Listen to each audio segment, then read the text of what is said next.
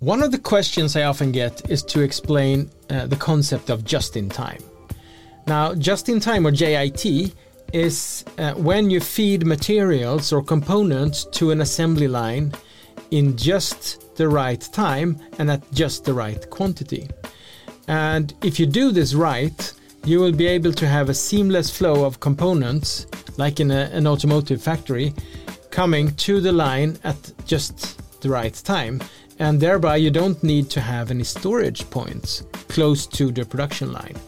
The downside is, of course, that you need to keep a really good track of what's feeding into the line, and you need to have a very high reliability of the transportation system feeding up to this.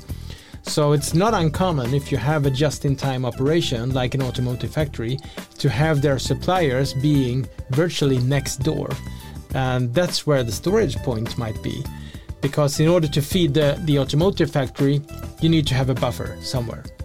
So just-in-time is all about precision. One common misconception is that just-in-time means as fast as possible. But it's actually not. It's all about the precision and delivering stuff exactly when they are needed. As always, thanks for watching, and please send me a message. What do you want me to explain next? See you. Bye.